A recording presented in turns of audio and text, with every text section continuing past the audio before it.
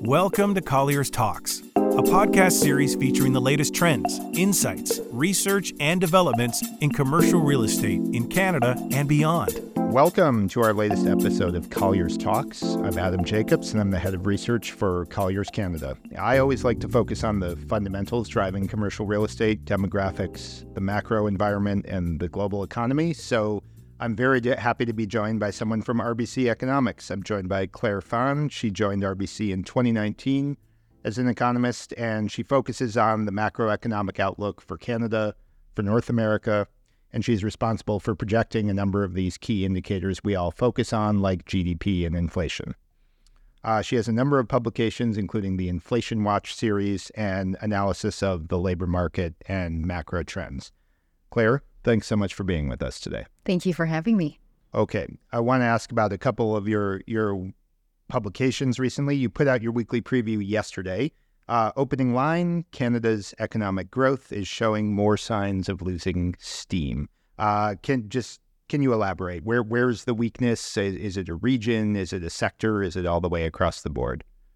Yeah, that's a great question. So the preview, or the weekly preview that we did, was mostly focusing on the GDP numbers coming out this Friday. And that, in a way, really sets sort of the context for where we expect the Bank of Canada to be heading to in their basically rate announcement in a week.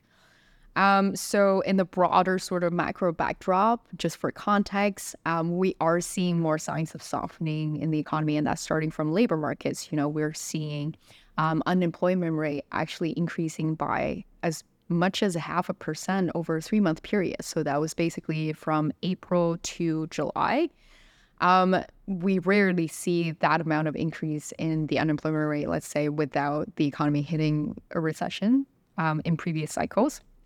And outside of their GDP growth for June actually looks set to contract by 0.2%.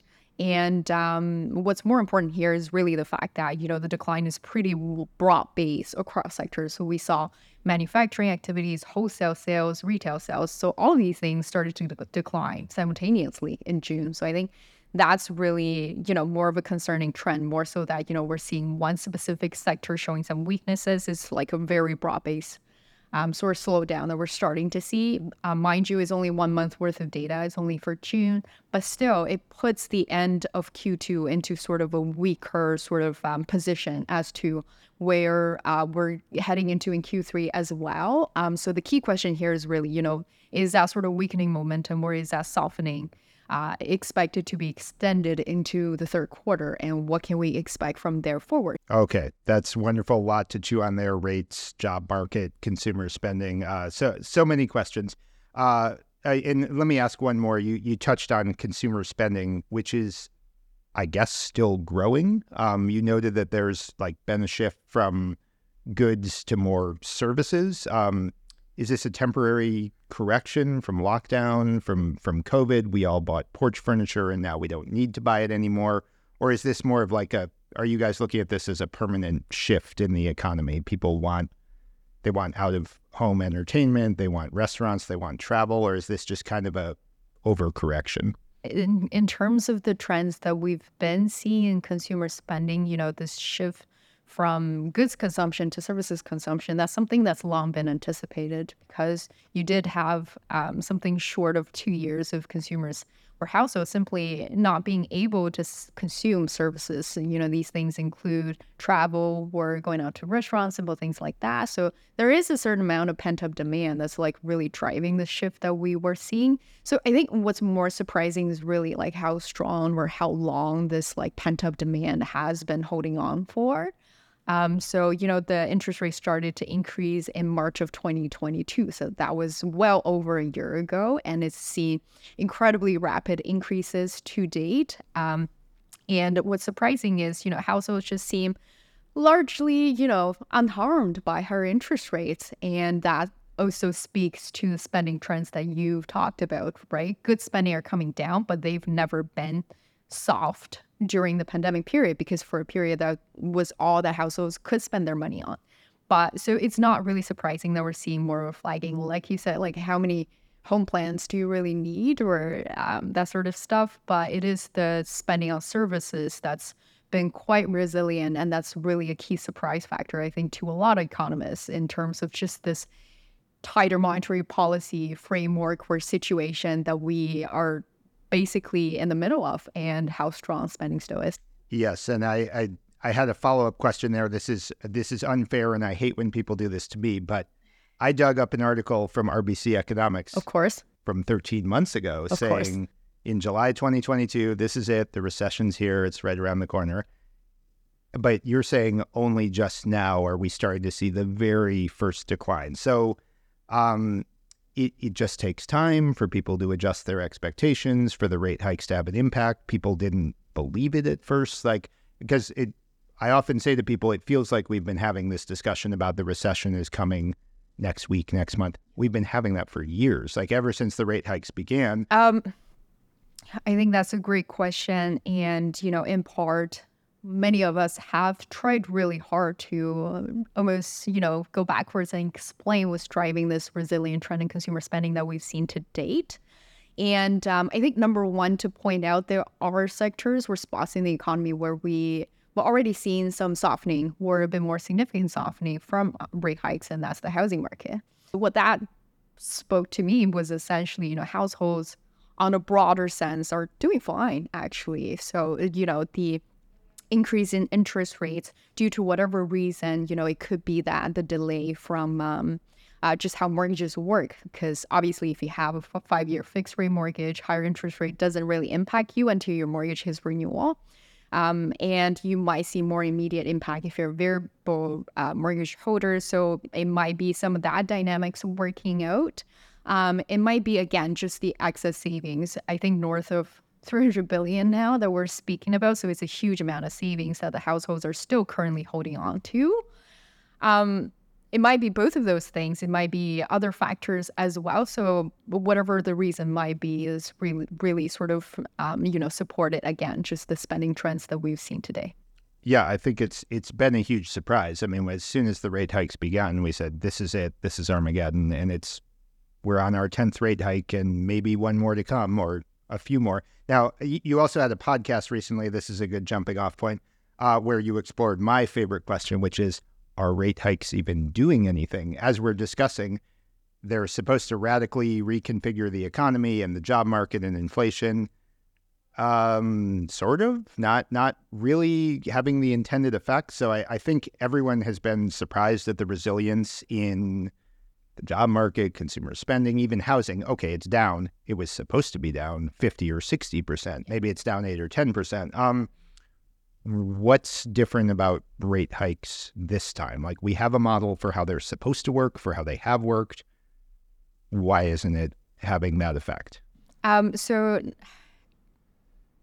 Well, its broader impact can be probably seen from two things. Number one is just broader aggregate demand, which we talked about a lot already. I named a few things that could potentially, so we all know monetary policy tend to work with the right? It takes time, again, to really filter through, to slow household and businesses spending and investment activity with usually a 4-quarter lag. That's usually how long it takes for tighter monetary policy to start working. But this time around, it has been, again, more than 4 quarters, and we're starting to finally see some first signs of weakening in the economy, and there are a lot of reasons. So on the spending end, we talk about excess savings, we talk about pent-up demand already. So these are all things that could be, just working in some sense against tighter monetary policy and shielding or insulating households from the tighter, monetary rates environment that we're seeing today.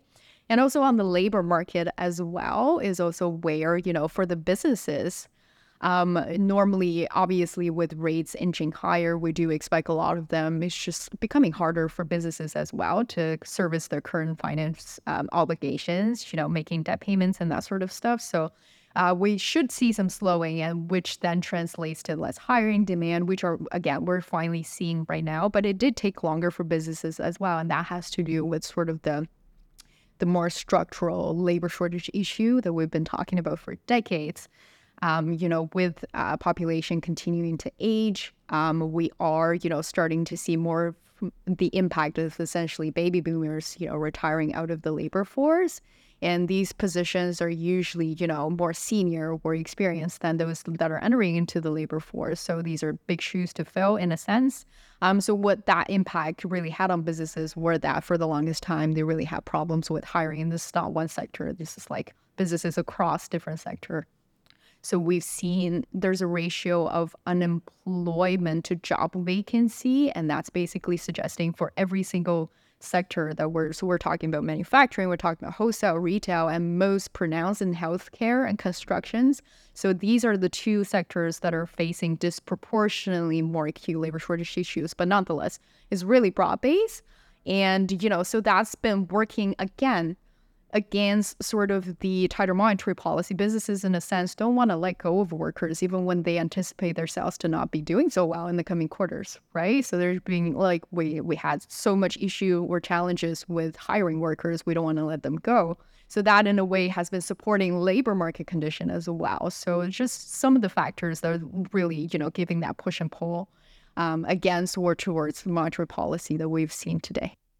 Yeah, lot to discuss there. And I definitely want to get to the demographic point as well. And what you're saying, we've certainly heard from clients, which is, okay, yes, rates and inflation, but workers have received a raise during that time. Like the household, one of the reasons the household is resilient is that the job market is tight and raises have been happening and people are making more than they were in 2019. Let me stay on rate hikes for one moment. Given what you're saying, okay, rate hikes are having their effect eventually. So that's it. We don't need to raise rates anymore. Do we need to stay the course? Do we need to continue raising rates? We've already had 10 rate hikes. There's potentially another one next week. If it's taking a while, but it is having the intended effect, then do we need to raise rates again and again and again, or have we sort of reached the right point with it?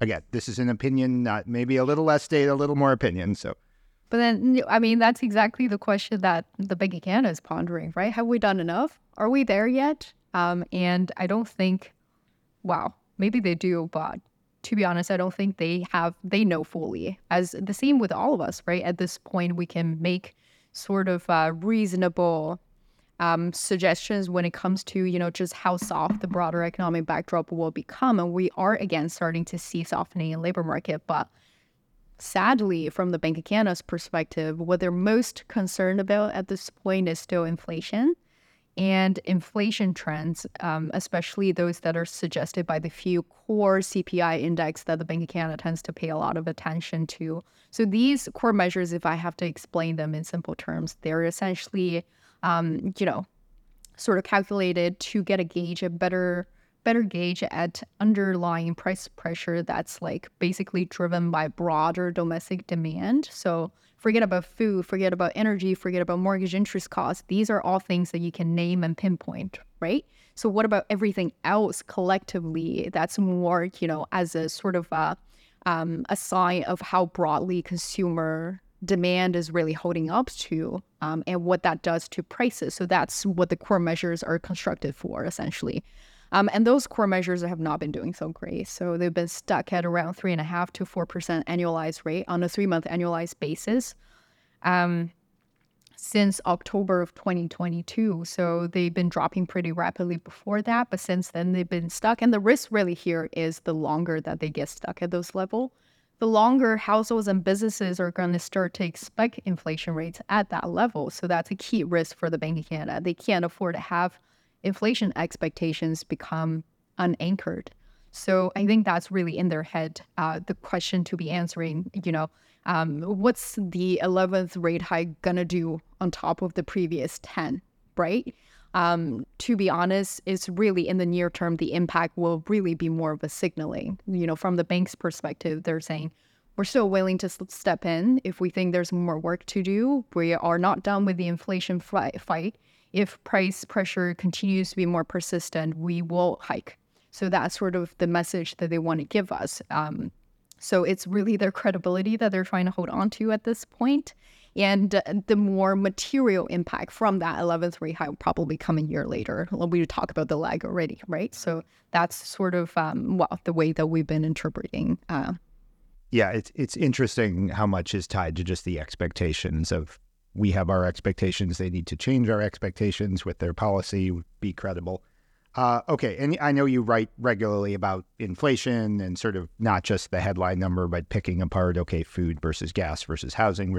But like, I think this is a question a lot of us and our clients which is, why is inflation so persistent? Like the story of there aren't ships coming out of Taiwan or ships are stuck abroad. Like that's not the story right now. I don't think it's not about the supply chain is messed up because of lockdowns abroad or something like that. So inflation is persistent because we think it's persistent, or I think there's a little more to it than that, right? Like what exactly is keeping some of these things so high? Like, okay, mortgages, I think we understand what's happening there. A little less so in these other areas. Can you elaborate on that? Yeah. So again, it kind of goes back to those core measures that I touch on just now, which are so basically the run-up of inflation, or the brief history of high inflation in Canada post-pandemic. Is really a lot of questions were thrown at us basically at the beginning of the run-up of inflation. It's like, do you think this is demand-driven or supply-driven, right? Is it the global supply chain challenges or issues that's behind the inflation trend? Or is it like because demand is just so overwhelmingly above where they were pre-pandemic? And at the time, our answer, still, the answer to that question, we think, is both. So you do have like incredibly high demand, specifically for goods during the 2 years when services weren't available to be consumed. That basically bumping against a lot of the logistics issue, container getting stuck somewhere on sea, and then other issues as well, the chip shortage, to name a few, that's still in a way hindering auto production even as we speak.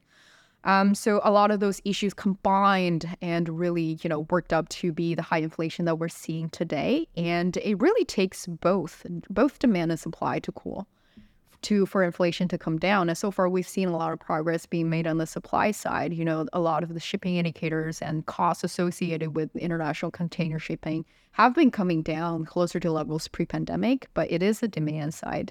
Again, it goes back to the surprise that we've all been talking about, just how incredibly resilient consumer spending has been and not on goods anymore. So again, this goes back to spending on services. To date, it really is, some of these like prices associated with key services that are at time discretionary. So again, things like hotels, accommodation when you're traveling, and local restaurants. So these things are predominantly supporting the inflation trends that we're seeing today, which is also why the US Fed and the Bank of Canada, they both have a measure called Supercore, which is essentially services CPI excluding the shelter component, because like you said, the shelter component gets biased either way by monetary policy. So excluding that, so that super core measure, are not basically showing a good sign. And what that's really telling us is, domestic demand is simply still too strong. Interesting. So much discussion of rates. Let me shift gears a little bit to like demographics. This is a fave topic of mine. There's been a lot of headlines, record high population growth in Canada, which is generally favorable. And you've mentioned, okay, aging population, wave of retirement, need for employees, but we're also seeing some of the challenges related to that. Like a growing population means we need growing infrastructure, we need healthcare and education and housing to accommodate that. So where do you come down on like we're at a real peak in terms of population growth? Is that what's the balance of that in terms of benefits and costs, and where do you see that going? So yeah, we've definitely seen some pretty record increase in population in 2022 because of higher immigration target. And it's not only driven by higher immigration inflow, it's also driven by higher non-permanent residents. So that include people on their work visa and their student visa as well.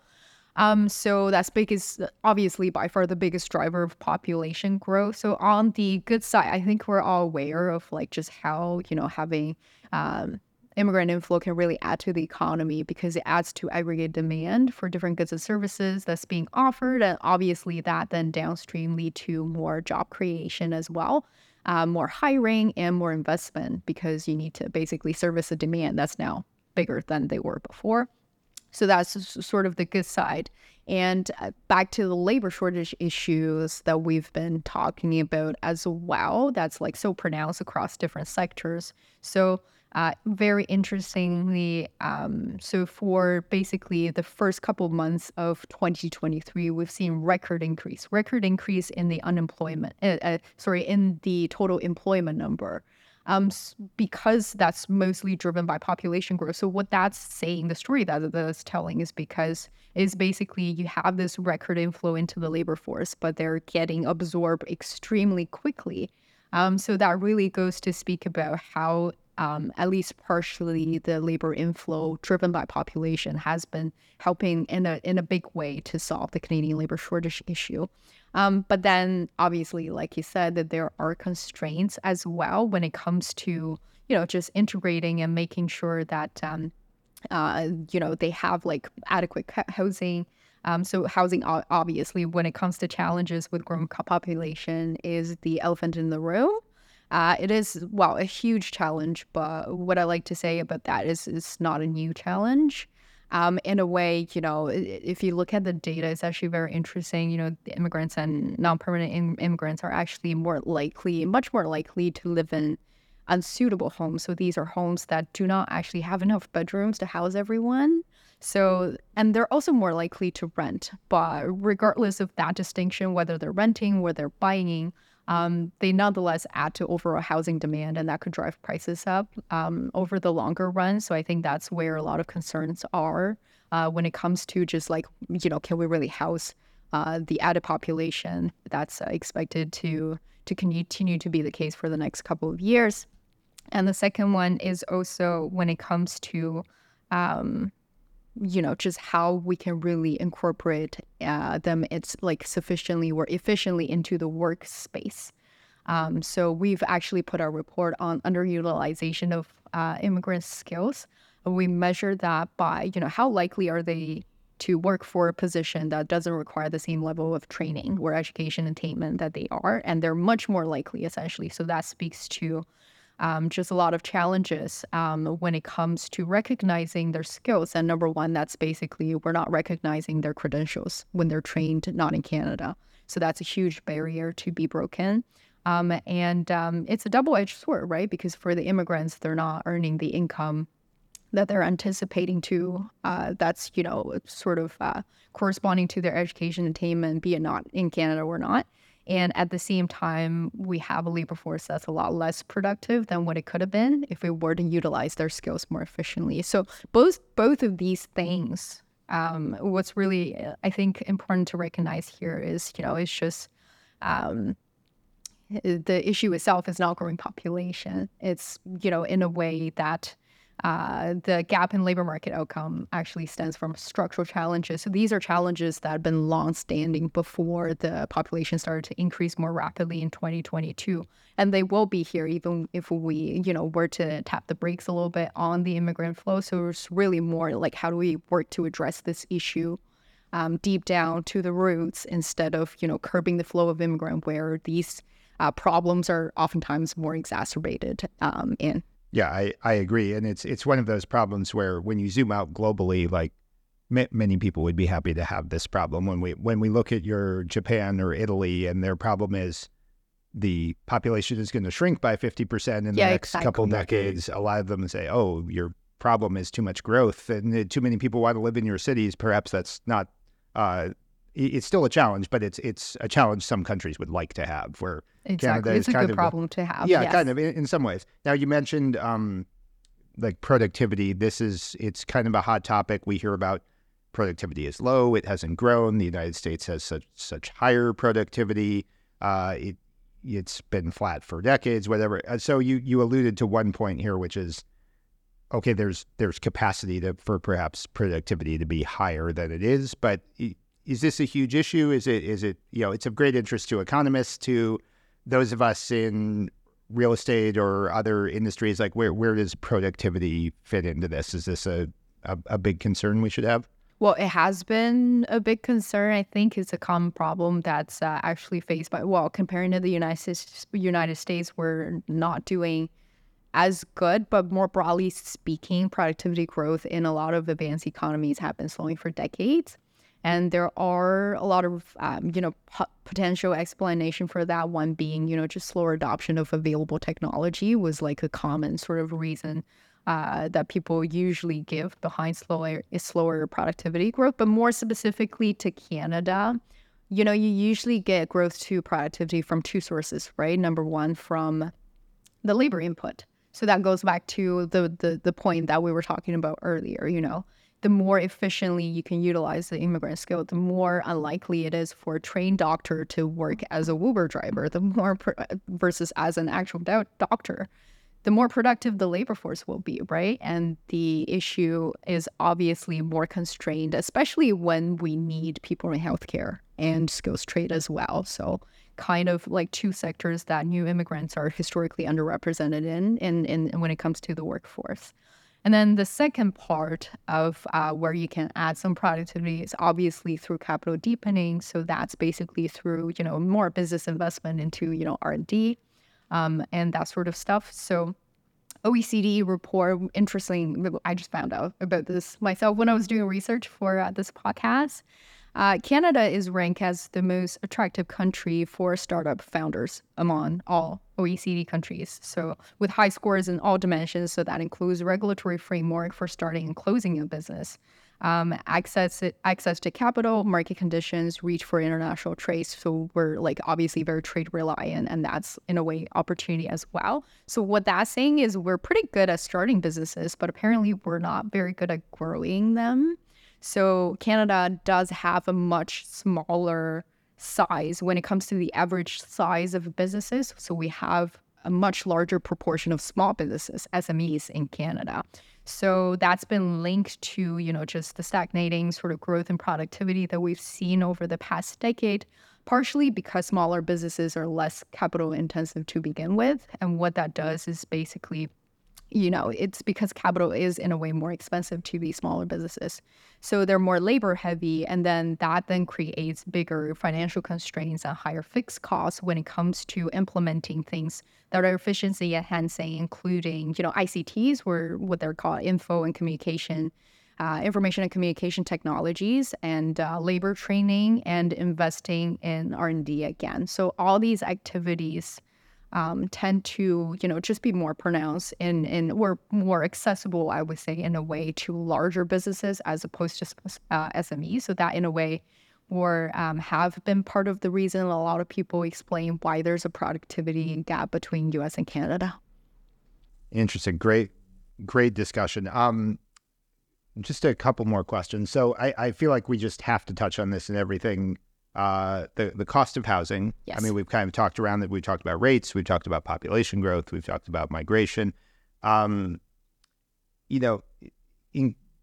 costs are very high. Yes. People can't afford to own a home. Like, does this keep you up at night? Like, what needs to be done to ease this other than let's cut rates back to zero? Like, leaving that off the table, housing it's a benefit for many people, what's happened, but it's a problem sort of big picture wise for the economy. If people can't afford to live here, if all of their money is spent on rent, like what needs to happen on the housing to kind of restore balance? Yeah, so that's the question that policymakers are trying to solve these days, how to solve the housing crisis. And a lot of talking points have long been discussed about, like, when it comes to removing barriers to new building activities. Number one, let's say to allow for permit issuance to come through a lot faster. Again, like OECD actually ranked Canada as the 34th among 35 OECD countries when it comes to obtaining a permit for a new general construction project.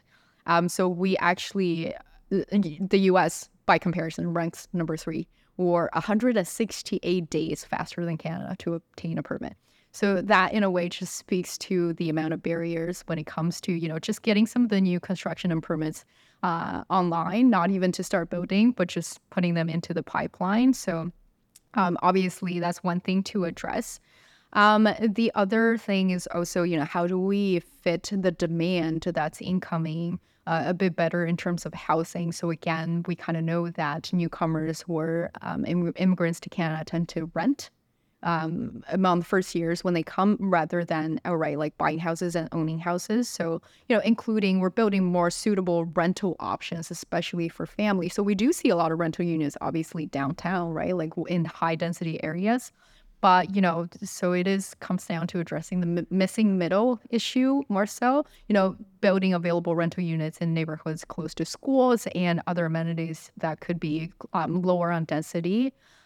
So where, demand in that sort of space, which is essentially renter households living in single and semi-detached homes, have actually boomed over the past 10 years. So they increased by 33%.